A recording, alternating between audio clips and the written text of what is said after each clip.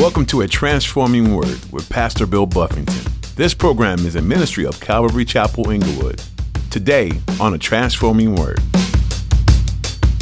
There's nothing you can do or I can do to deal with our own sin. It requires a touch from God. The only way our sin can be washed away, the only way our sin can be dealt with, it requires the involvement of God, that God would touch us, that God would heal us, that God would bring deliverance to us. And so, like leprosy, the only known cure is a touch from the Lord. The only way that we can be cured, cleansed, ministered to of our sin, or sins washed away, is going to be a touch from the Lord. Leprosy was an incurable disease in biblical times. If you had it, it would eventually lead to death, and you couldn't even spend time with healthy people anymore if you had it. Pastor Bill is going to take you to the book of Leviticus today to show you how deadly and life-changing it was for the worse. Sin is the same way. It leads you to death and a life isolated from the joys you had before in life. And just like leprosy, the only way to cure it is to go to God for healing and to give it all to Him. Now, here's Pastor Bill in the book of Leviticus chapter 11 for today's edition of A Transforming Word. Leprosy was very contagious. That's why they had to be separate from everybody else.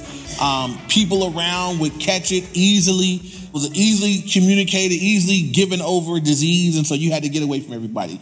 It was highly contagious. Sin is also highly contagious. That's why the Bible, over and over again, so many places, the Bible warns us to be careful who we hang out with as Christians, because sin is contagious.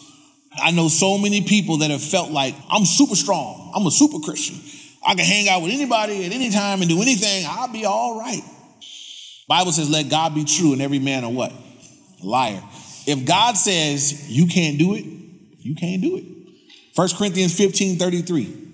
It's one of the don't be deceived. Every time in your Bible, God opens a phrase with don't be deceived, it's because many people are deceived in that area, and He's fixing it for us. 1 Corinthians 15:33, God says, do not be deceived. Bad company or evil company corrupts good character, good morals. Bad company or evil company will corrupt good morals. The word corrupt there, it speaks of what happens to a body in a grave. A body in a grave is deteriorating, it's corrupting, it's decaying in the grave. God says that's what bad company will do to someone that has good morals. You take a kid that's been raised in a Christian home, Christian atmosphere for their whole life. 18 years they've been raised this way. And then stick them around a bunch of non-believers for a little small amount of time, and it'll have a corrupting effect on them. Why? Why is that? Because Bible says, don't be deceived. Evil company will corrupt. It'll be like it never happened. When I went to college, I wasn't saved when I went to Dominguez Hills.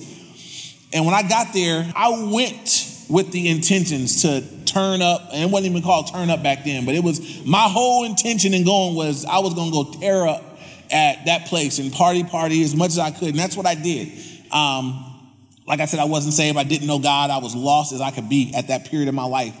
But I remember meeting people there that had, come from different places. They were living on campus, and you would just hear how people would come from different places. And I'm an adult now, and so I look back and I see it with different eyes. And you see kids whose parents had raised them up a certain way and had all kind of hopes and aspirations for how well they'd be doing as they're away at school. And they're probably proud at home saying, oh yes, little Jimmy's there. He's at college. He's living on campus. But I'm there with little Jimmy.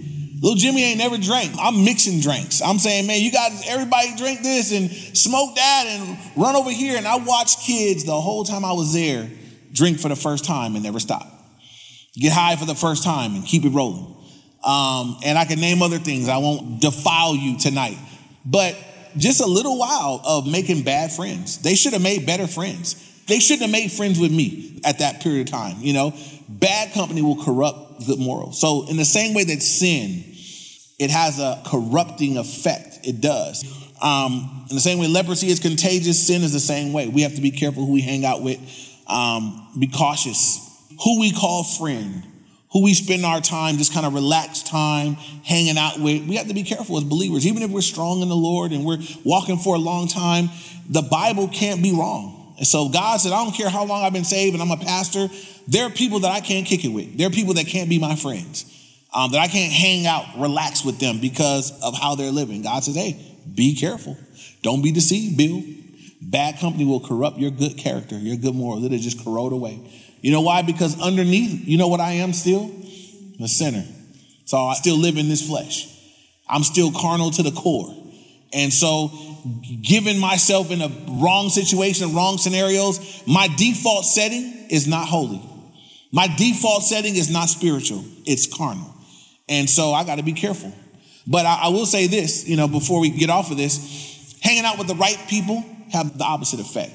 2 Timothy 2:22, Paul told Timothy that, flee youthful lust, but pursue righteousness, faith, love, and peace with those who are calling on the Lord out of a pure heart. God said, man, find you some people that are calling on me out of a pure heart and run with them. Y'all will encourage each other along the way. So sin is like leprosy in that it hides under the surface. Like leprosy in that it brings separation. Like leprosy in that it's contagious. And the fourth and final way that it's like leprosy and sin are synonymous is this. For leprosy, there was no medicinal cure. There was nothing man could do to cure you of leprosy. The only provision made in the word of God was provision made that if God healed you of it, and we'll see that later on as we continue through the laws concerning it, the provision made in the word of God for the leprosy being cleansed or gone away, it was a provision that would require God's touch. The only way a leper could be cleansed is if God healed him. God touched him. And so it's the same way with sin. There's nothing any human being can do to deal with my sin. There's nothing a person can do to help deal with your sin. There's nothing you can do or I can do to deal with our own sin. It requires a touch from God. The only way our sin can be washed away, the only way our sin can be dealt with, it requires the involvement of God, that God would touch us, that God would heal us, that God would bring deliverance to us. And so, like leprosy, the only known cure is a touch from the Lord. The only way that we can be cured, cleansed, ministered to of our sin, or sins washed away, is going to be a touch from the Lord. I like to close. I'd like everybody to turn to Luke chapter 17. I want to just look at briefly the story here of the 10 lepers. Luke chapter 17. When you get it, say got it. We'll be looking at verses 12 through 19. All right, Luke 17, starting at verse 12, it says, then he entered, speaking of Jesus, a certain village, and there met him there 10 men who were lepers, and they stood afar off. Why did they stand afar off? Because they were unclean. And it says, and they lifted up their voices and said, Jesus, Master, have mercy on us. So these 10 men that were lepers, again, they're separated. They know it. It says that they stood afar off because they had to. And when they saw the Lord, it says that they cried out. They lifted up their voices. They yelled out. And they lifted up their voices and said, Jesus, Master, have mercy on us. And we know this. We don't know who the lepers were. We don't know what kind of spiritual background they have. But they recognized Jesus, and they called him. And they called him Jesus, and they called him Master, and they asked him to have mercy upon them. They realized that obviously they believed that he could heal them, and they were crying out for him to have mercy. Verse 14, so when he saw them, he said to them, go show yourself to the priest, just like what we just read. If you were cleansed of your leprosy, the provision made was you go back to the priest and they would examine you to determine whether or not you had been cleansed, and if so, you had to offer offering, so forth and so on. So it says, so Jesus told them, go show yourselves to the priest. And so it was that as they went, they were cleansed. I don't want to skip over that. They were cleansed as they went in obedience to his word. Jesus said, go, show yourself to the priest. They could have said, but I still see leprosy on me, so I'm going to go when I start to be cleansed. But Jesus said, go, and they went, and it was as they went that they were cleansed. I think that's so important. That many times God tells us to do things that don't make any sense, things that we can't see yet. What does it require? If you can't see it yet and you got to act like you see it, what does that require? Faith, right? The Bible says that we walk by faith and not by sight. And so God required them to walk by faith. Walk by faith to go see the priest, to show him that you're cleansed. Well, as they first were getting ready to head out, they had not been cleansed yet. But it said as they went, they were cleansed. As they were on their way, they were cleansed. Verse 15, and one of them, when he saw that he was healed, returned with a loud voice and glorified God. And so in this story here, 10 guys are cleansed, they're healed of their leprosy. Again, what that would have meant for them at that time, it'd be like somebody with the final stages of AIDS today, HIV. They're at the final stages being healed. Not gonna die, not contagious. You can get them out of the hospital, you can go home, all that's back off the table. I mean, they were able to go back into society, back into life. A big thing had been done for them and the healing of their leprosy. And as is so often the case, they were very passionate in their request from the Lord. But when they have received their healing, only one of them is going to return to say thanks. And I think that's many times how we are. That when we're desperate for something from the Lord, we're crying out, massive, just you're praying, you're believing, you're seeking him, you all up in his face. But after we've been healed, after we've been delivered, after whatever happens, whatever has been granted, many times we just forget. People forget. There's no passion in worship afterwards. There's no passionate thank you to the Lord. We don't meet God. Our begging is much more passionate than our thanksgiving.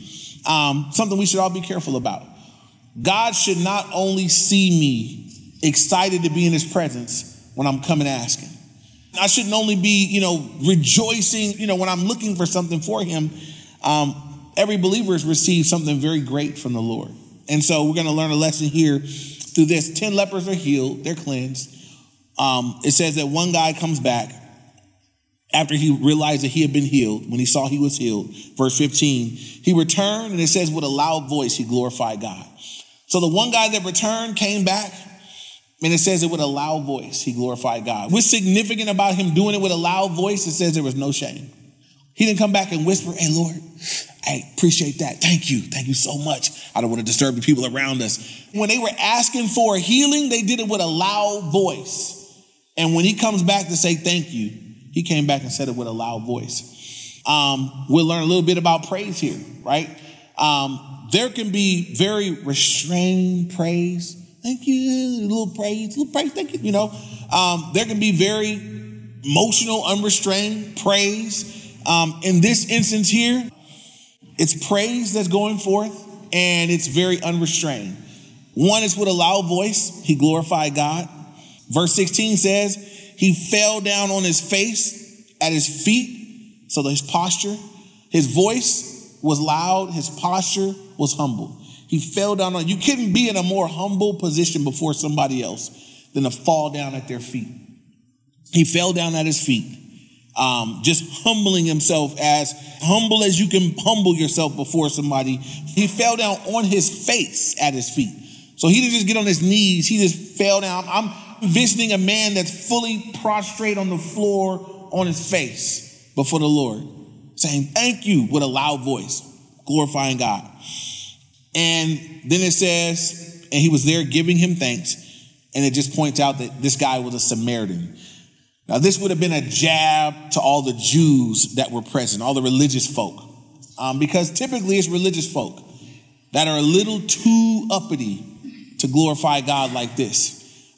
It'd be the religious folk around here that they're not honoring Jesus. They weren't receiving Christ for who he was. And many times what God did is you see it through the Gospels. As one group would reject him, he would just reach out to another group. The Jews, you don't want me? I'm going after the Gentiles then. See that through Acts.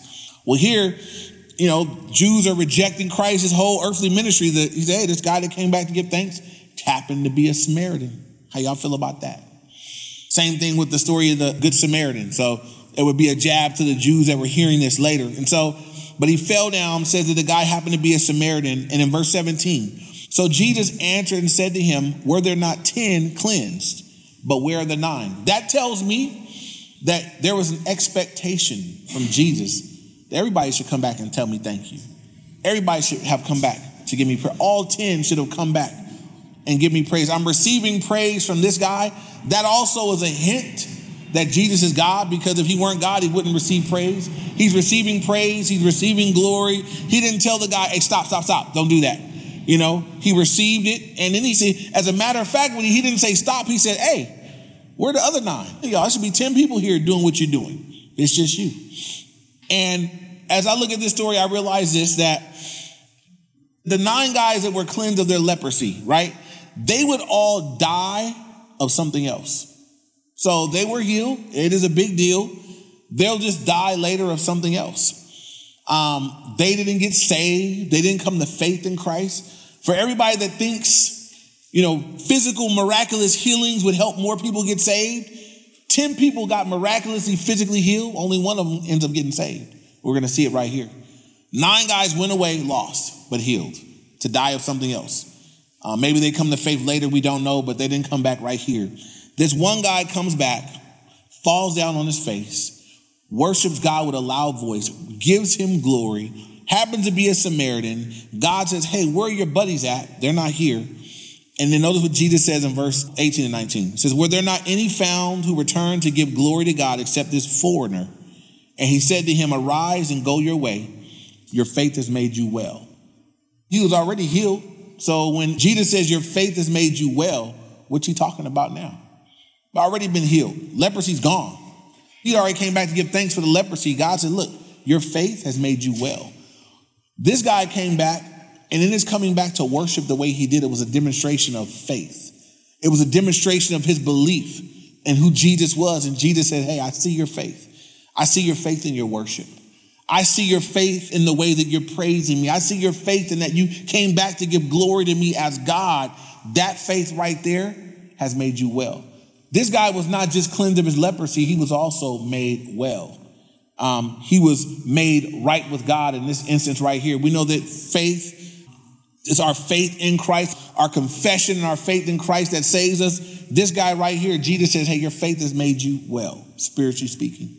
And so, just as we wrap this up, as we looked at the synonymous items of sin and leprosy, when I look at what this guy is doing because he received a physical healing, I'm reminded as a believer that's been forgiven of my sins. I was separated, but I've been reconciled. I was in a contagious state of sin. I've been delivered from that. I was in a position where only God could have, healed me, delivered me. God did that for me. And God said, now for the rest of your life, we should be giving him thanks. We should be glorifying him. We should be on our mission to see other people reconciled to the Lord. And this guy here, it was after the physical healing, but God recognizes his faith. Your faith has made you well. We've been forgiven. We've received the greater healing, every Christian. We've been forgiven of sin that you wouldn't just die. Leprosy is just a physical thing. You die and that be that. We had sin. Sin's worse than leprosy. If you die of sin, you go to hell forever. So it's a forever penalty on that for eternity. And so sin is worse than leprosy. The penalty on it is worse. The impact of it is worse. We've been forgiven of something far greater. We've been cleansed of a disease greater than leprosy, sin. And so as believers, as Christians, we should be a people that should just praise, should just flow out of the believer. It should just be a way of life for us. You should be just walking around humming praise all the time. How you doing? There should be something on your lips always in which you could just say, God, you know what? On your worst day, you can praise God. God is good. God's done this for me. Lord's faithful. Every day in every situation, and not in a fraudulent, I'm blessed and highly favored type thing, but I'm saying in a legitimate, sincere, real way for the believer, there should be always something for which we could just give God glory. What can you glorify God? You got to think about that when you wake up every day. What can I glorify God about today? What can I thank him for today? Few things as we get ready to close. We looked at the leper, we looked at the disease there, but I'm looking at it and saying, hey, we're dealing with something even greater, sin. And it's been washed, it's been forgiven, we've been healed. We're able to come before the Lord. We're not separated anymore. We're able to be in fellowship, in communion, and intimacy with the Lord. And what I see in this story here is that God said, hey, I'm really looking forward to 10 people coming to give me thanks. Jesus doesn't just expect your praise, he desires it. There's not a whole lot of things that he desires, but our praise is something God desires. Do we give him praise?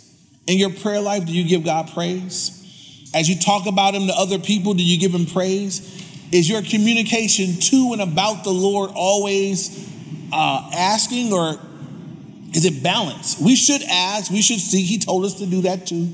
But is it balanced out with giving of thanks and praise? Should be. We should be a people, we have so much to be thankful for, that should be a normal part of what we're offering back to the Lord, that we be giving him praise and giving him thanks and honoring him in that way, glorifying him in that way. Because as I read this here, he says he was expecting it. He was looking for it. And if he expected some men that have been healed of a physical ailment to give him thanks, I know he expects those that have been forgiven of their sins to give him thanks, to give him praise, to glorify him. And I would just leave us with this encouragement. I encourage you to be a little less restrained in your giving of glory to the Lord. This guy right here didn't care what people thought. He wasn't worried about looking cool. Ain't nobody cool with your face on the floor. His intention was worship, and that's what he was doing. He came to worship the Lord. I've had people ask me when we have praise at church, like, hey, would it be okay if I knelt down? Yes, kneel before the Lord. I mean, would it be okay if I ran around acting a fool? No, we'll carry you out. But kneel down, humble yourself. Yes. Glorify God. Yes. Lay on your, yes. Yes, you can. Yes, we can glorify God. Yes, you can have a moment in his presence. Yes, you can kneel down. Yes, we can raise our hands. Yes, we can sing aloud. Yes, we can yes. He expects it. That there shouldn't be anything about that. Some people are ashamed, and even in the congregational sense, to worship. So they won't. They'll just watch and observe others worship. You ain't got to have a good voice. You ain't mic'd. The Bible says make a joyful noise. So when I think of a joyful noise, it didn't say it had to be on key. Didn't say it had to be in perfect tune. Just joyful noise to the Lord. Everybody can do that. Babies can make a joyful noise. Old folks can make a joyful noise. You don't have to have any kind of musical intonation to make a joyful noise. Everybody can do that. So I encourage us, especially if you've been redeemed, you've been saved, you've been forgiven, you've been cleansed. Man, give God the glory that's due him. Give him thanks. And also in closing, as we looked at the one similarity of leprosy and sin, that it separates. That we be mindful of those around us that are separated right now. And what are we doing for them? What am I doing? What are you doing for the people around you that you're looking and saying, man, right now their condition before God is they're separated. What are you doing for them? Are you sharing with them? Are you doing your part as a minister of reconciliation? Does God have access, 2 Corinthians 5, to plead through you? Can he say it through you? Can he tell them through you to come to Jesus, man, be reconciled to God? Would you give yourself to God in that way? In this holiday season, we're going to see people we don't always see. We're going to be around family. Some of y'all going to be around people you don't like. Stop it. Stop not liking people. We're going to be around people that, we're not always around. Man, let it be a time. Let the Lord use you. Just be a minister of reconciliation. Go love on some people. Look for some opportunities to share and tell some people, man. Tell them what Jesus did for them. Sometimes just in your worship, just in your giving God glory, be a witness in that way. Hey, what have you been up to? What have you been doing? Think about that before you go. You're going to be asked. People create small talk. They talk for nothing. Hey, how's it going? People ask that all. They don't really want to know, but they ask it. So have a good answer. Hey, how you doing today? Have an answer for that. People that don't even know you will ask you that. How you doing? Have an answer for that that'll glorify God. You're going to go around family. Hey, how you guys been? What's new? Have something. Have an answer for that that's going to glorify God. These are all cheap ways that people give you every day that you can throw Jesus up in there and give him glory. Just a little forethought, little prayer, little willingness. But man, see what God will do through us as we give him that. Amen.